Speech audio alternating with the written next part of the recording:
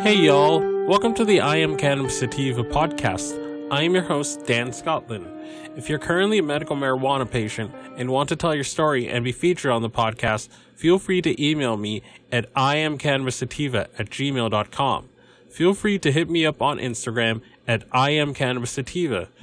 Feel free to check out our official Twitter account at ICSativaPod. You can also find and subscribe to our podcast on Spotify, iTunes, Anchor, Overcast, Radio Public, TuneIn, Stitcher, iHeartRadio, and the Google Play Music Store. Please rate and review us on iTunes, as rating and reviewing us will bump up the pod on their algorithm and put this podcast in front of even more eyeballs. If you like what we are doing and you find yourself coming around often, please become a Patreon supporter of this podcast and support us. By supporting us, this helps us to keep the lights on, pay rent, pay for hosting, equipment, and travel. You can do this by going to https://anchor.fm/iamcannabissativapodcast/support. You can also support me now on Patreon at www.patreon.com/ICSativa podcast. You can support the podcast for as little as $1 a month. We also have a $5 tier if you're feeling extra generous. Hey y'all, Mr. Sativa here. Hope you guys are having a very good Sunday. So right now I wanted to continue on with our series on learning about Nevada's adult use rollout. Like I mentioned, we can always learn from history, and we can always learn from what states before us and what countries and provinces that have the substance, that have marijuana legal. We can always learn from the ways they do it, or the ways they've done it. Because like I've said on previous episodes, when you really think about it, when you include the 11 states, when you include all of Canada and all the provinces, when you include the ACT in Australia, when you include Uruguay, when you include South Africa, I think US Guam, I think as well too, and Jamaica that is decriminalized. That's not really a lot of countries in the grand scheme of things. And when we're talking about the world having legal cannabis, we're in a very small company of countries, provinces, states, whatever. We're in it's a very, very tight circle. So it's going to be better if we all learn from each other, and so the upcoming states and the upcoming countries can have things go smoother for them. So that's kind of why I'm doing this, and I'm sort of trying to compare and contrast how my state rolled out adult use versus how Nevada did, which voted on at the same time and really hit the ground running compared to Massachusetts. We had to wait an additional year and a half until our dispensaries open, and we voted on it the same time as Nevada did. So again, I can be found on various different platforms such as Spotify, iTunes, Anchor FM, Stitcher, Podbean, Radio Public, iHeartRadio, TuneIn, and other platforms like it.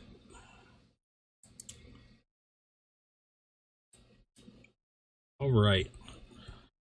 So, law and profits. This is the next section. It's going to be the next one. The one after this will be pot and public servants, and then part 4. Michelle Rindels is still, I guess she's still working on it. I guess it's still being created or written. So let's just read this and see if we can learn from it. So, Law and Profits by Michelle Rindels. Attorneys play a key role in Nevada's complex cannabis industry, but their very involvement falls in an ethical gray area. There are scores of standout names among the well over 1,000 owners and officers of marijuana businesses that have sought or won licenses in Nevada. There are former high-ranking state lawmakers, philanthropists who sit on boards of prominent charities, and real estate developers who have left their fingerprints on casinos and shopping plazas throughout the state. There are well-known lawyers and judges and former law enforcement officers. Oh man, I don't like like I've said previously, I don't like the idea of like cops making money a second time off this, because as you know, in all of these states that have legalized, it was illegal, and these cops were making a killing putting people in jail over a harmless plant. And then now they get to open up dispensaries, or they get to get licenses. I don't like that. I don't think you should get to make money off it twice. It's just, it does not sit well with me. Like, I mean, I know this is gonna ruffle feathers, but if I found out like a dispensary was operated by like a former cop, I probably wouldn't really give them my business, because they're effectively making money off it a second time, and it just does not sit well with me at all.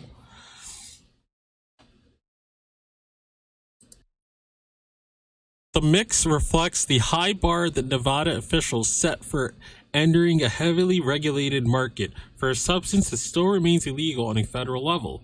Among other things, business entities seeking a medical marijuana license in 2014 were required to have at least $250,000 in liquid assets and enough resources to cover a year of operations.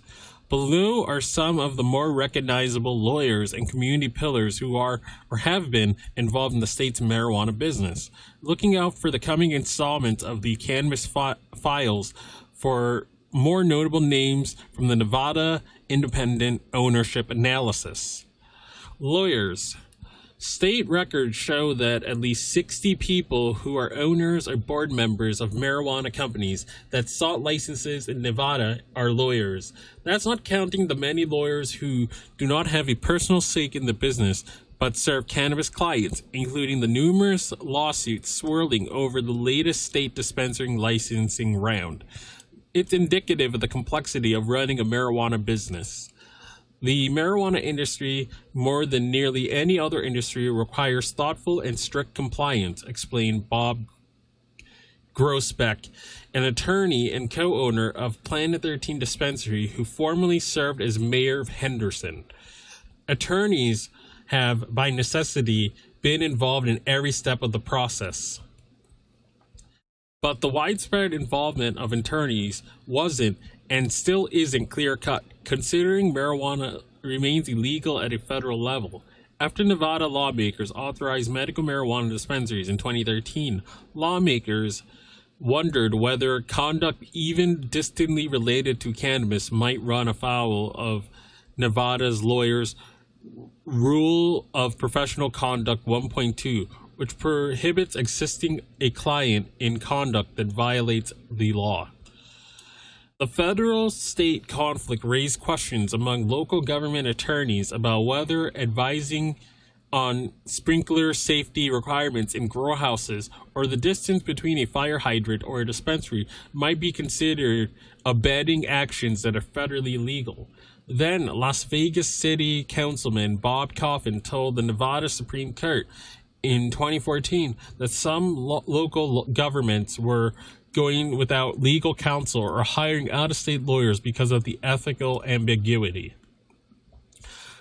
I hope you will approve or modify this, that I may have legal counsel as representative of the public, Coffin told the court, according to the Associated Press.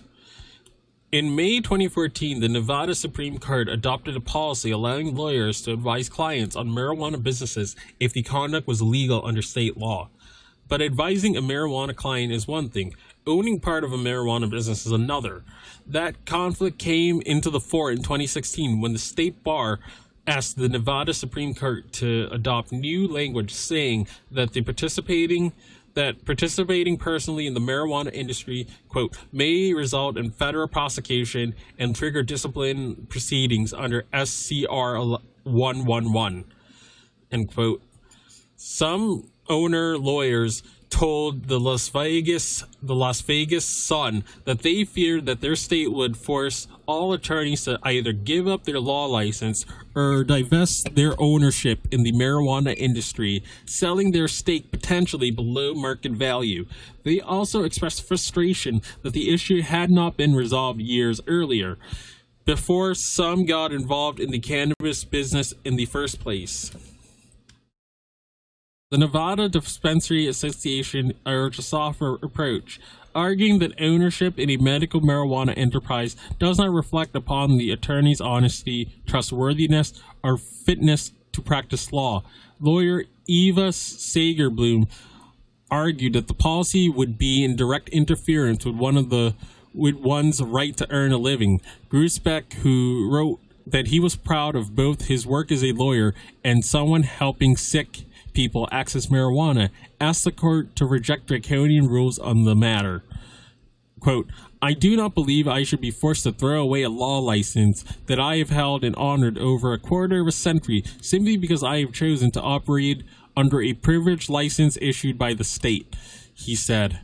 In an order dated February 10, 2017, the Nevada Supreme Court updated its rules of professional conduct language with the language, in spite of two justices suggesting wording that would offer more qualifications on the possibility of discipline. Quote, "Because use, possession, distribution of marijuana in any form still violates federal law, attorneys are advised that engaging in such conduct may result in federal prosecution and trigger discipline proceedings under SCR 111, the current rule says.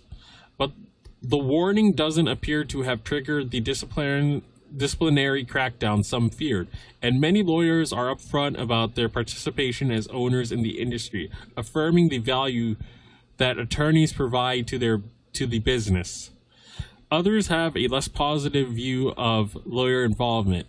Steve Piketty, an owner of Medical Cannabis Healing LLC, said his background is in working with businesses to ensure they have a viable corporate structure. He thinks many attorneys who don't have a corporate law background have migrated to the cannabis space because they see it as more lucrative and may be giving out bad advice that could lead to troubles down the road. Quote, "The majority of lawyers got into this space opportunistically," he said, "because of the poor structure and oversight, in addition to the incredibly poor and unrealistic statutory and regulatory framework around the industry. I anticipate a tremendous amount of litigation with many marijuana companies as investors find they are not being fairly treated by the operators." Here are some of the many lawyers who have applied for a license or have ownership interest in a marijuana business.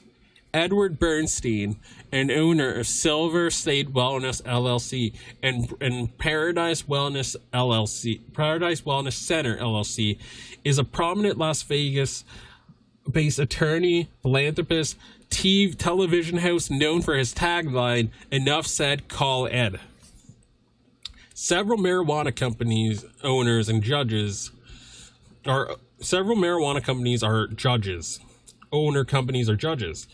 James Bixler, an owner with the South Nevada Growers, Inc., who served as judge in Las Vegas Justice Court and the 8th Judicial District Court since 1980. When he retired in 2015, he became a senior judge who presides over some cases. Neil Beller, a former owner with MCMM LLC, a cultivation company that unsuccessfully sought a retail license last year. He is a board member of the New Horizons School and active at the synagogue Temple Ner Tamid, according to his website. He's also been a deputy district attorney and an alternate municipal judge.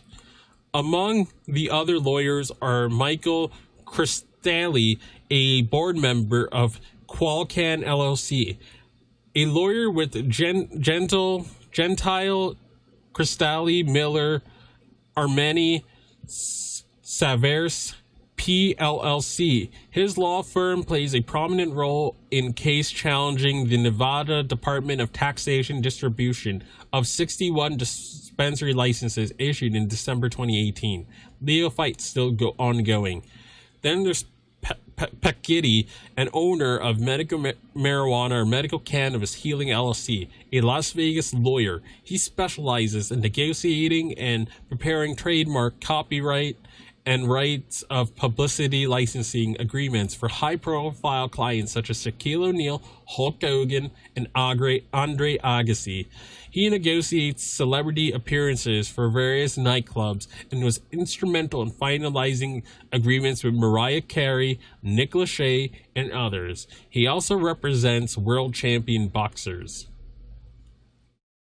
Community Pillars.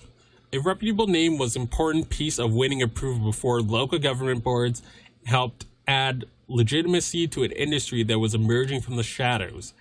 In 2014, applicants were asked to share with the state previous experience they had working in nonprofits or businesses, as well as past community involvement and a resume listing educational achievements.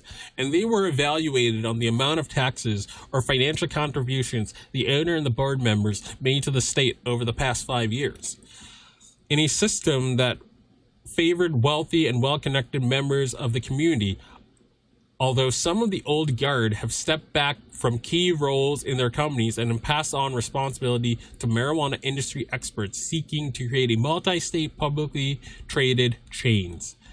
Among the marijuana owners who are heavily involved in nonprofits in the community are Robert Ellis, who was previously an owner at Trike Companies and is now a board member at Gravitas Henderson.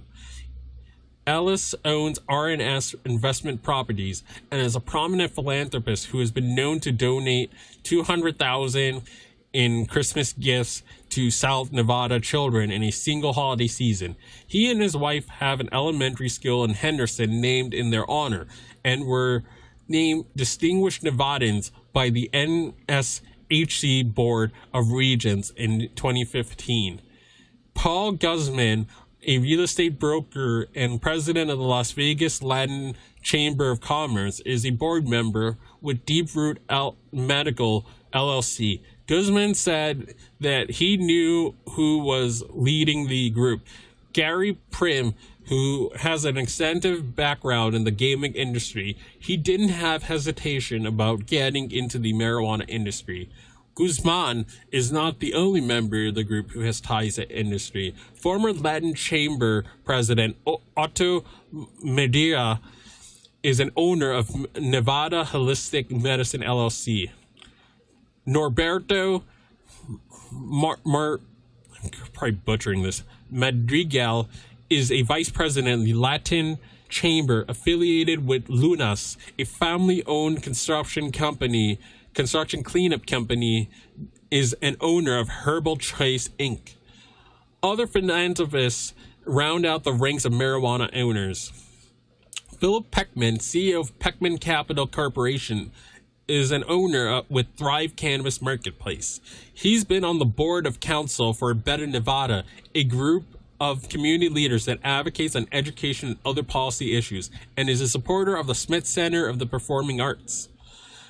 Julie Murray, who is also an owner of Thrive, is head of the philanthropy consulting firm Moonridge Group and helped found the Las Vegas 3 Square Food Bank.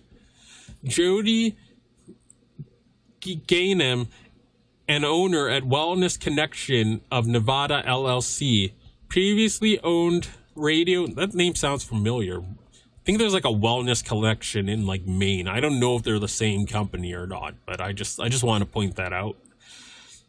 Jody Gahem, an owner of Wellness Connection of Nevada LLC, previously owned Radio City Plaza in downtown Las Vegas and is the development director of the Cleveland Clinic's Lou Ruvo Center for Brain Health in downtown Las Vegas. She is a former Rockette and came into Las Vegas in 1979 after being hired by Liberace. She was previously an adversary or advisory board member at the Smith Center for the Performing Arts. Good for Jody, man. That's awesome. She was a Rockette, and now she has a stake in a cannabis company. I like hearing stories like that. I really do. Her late husband, Dr. Elias Grant Gaham, was also known as a doctor to the stars, including Elvis Presley, and was chairman of the Nevada State Athletic Commission, where he played a role in revoking Mike Tyson's license to box after he bit Evander Holyfield's ear. Okay, let's not. I mean, you shouldn't be. I remember that match. I mean, I remember like my family like getting HBO for that night and watching Mike Tyson bite that ear off. I remember that perfectly. I remember watching it. But I don't know. I mean, you shouldn't be biting off people's ears, but I mean, you can't deny that Mike Tyson's one of the best boxers ever. You know, I mean, not having him in the sport or taking his license away. I mean, I don't know. I mean, I found it sort of distasteful when he did that back then, and I was like, I mean, yeah, you're supposed to kick butt, but you're not supposed to be biting off ears. But I mean, I don't know. I mean, still don't know how I feel about how that happened, but you know, it was crazy watching that live. Let me stop digressing. Look out for the next installment of the Cannabis Files, a look at the politicians, gaming executives, developers involved in the industry.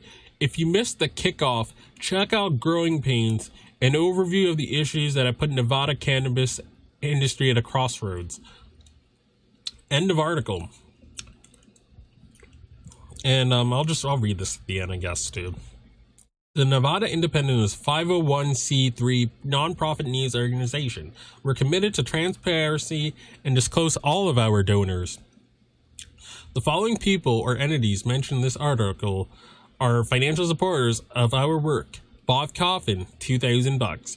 Eva Seegerbloom, $120. Julie Murray, $2,600. Land Chamber of Commerce event sponsor, $3,000. Nevada Dispensary Association event sponsor, $4,000. All right, so that's the end of this this part 2 about law and profits. It does seem that Nevada is being as a whole, they're being sort of self-aware. There's, you know, they're sort of auditing their processes, and you know, I mean, it is pay to play like any other state, from what I just read and what I'm understanding. But it does seem like they're making an effort to get this in order and to get this streamlined.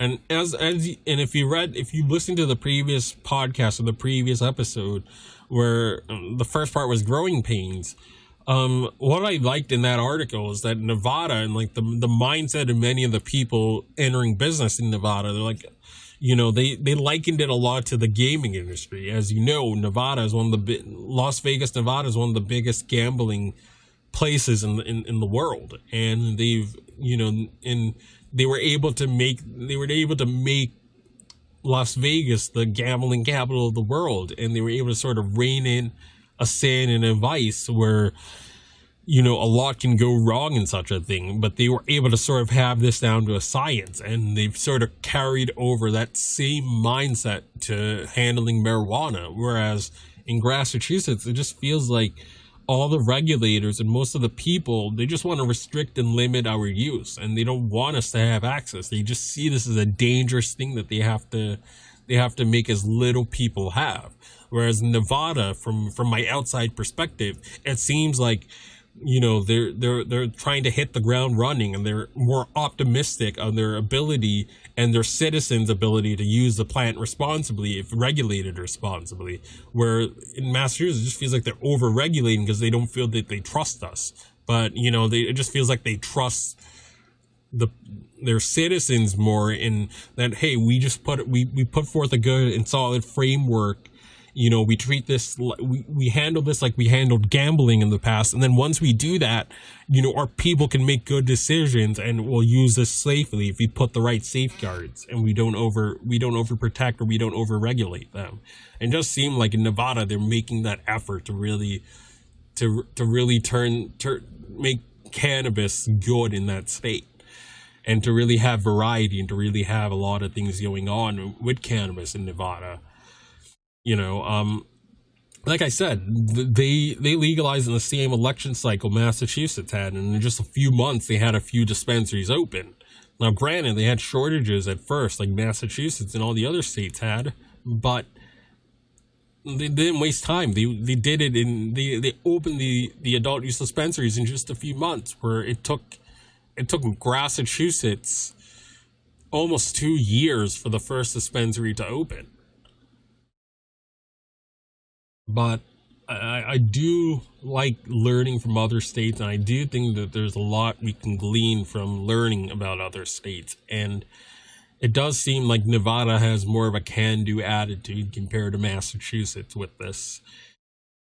And you do have to keep in mind that prior to legalization, Nevada was a hardcore prohibition state like Massachusetts.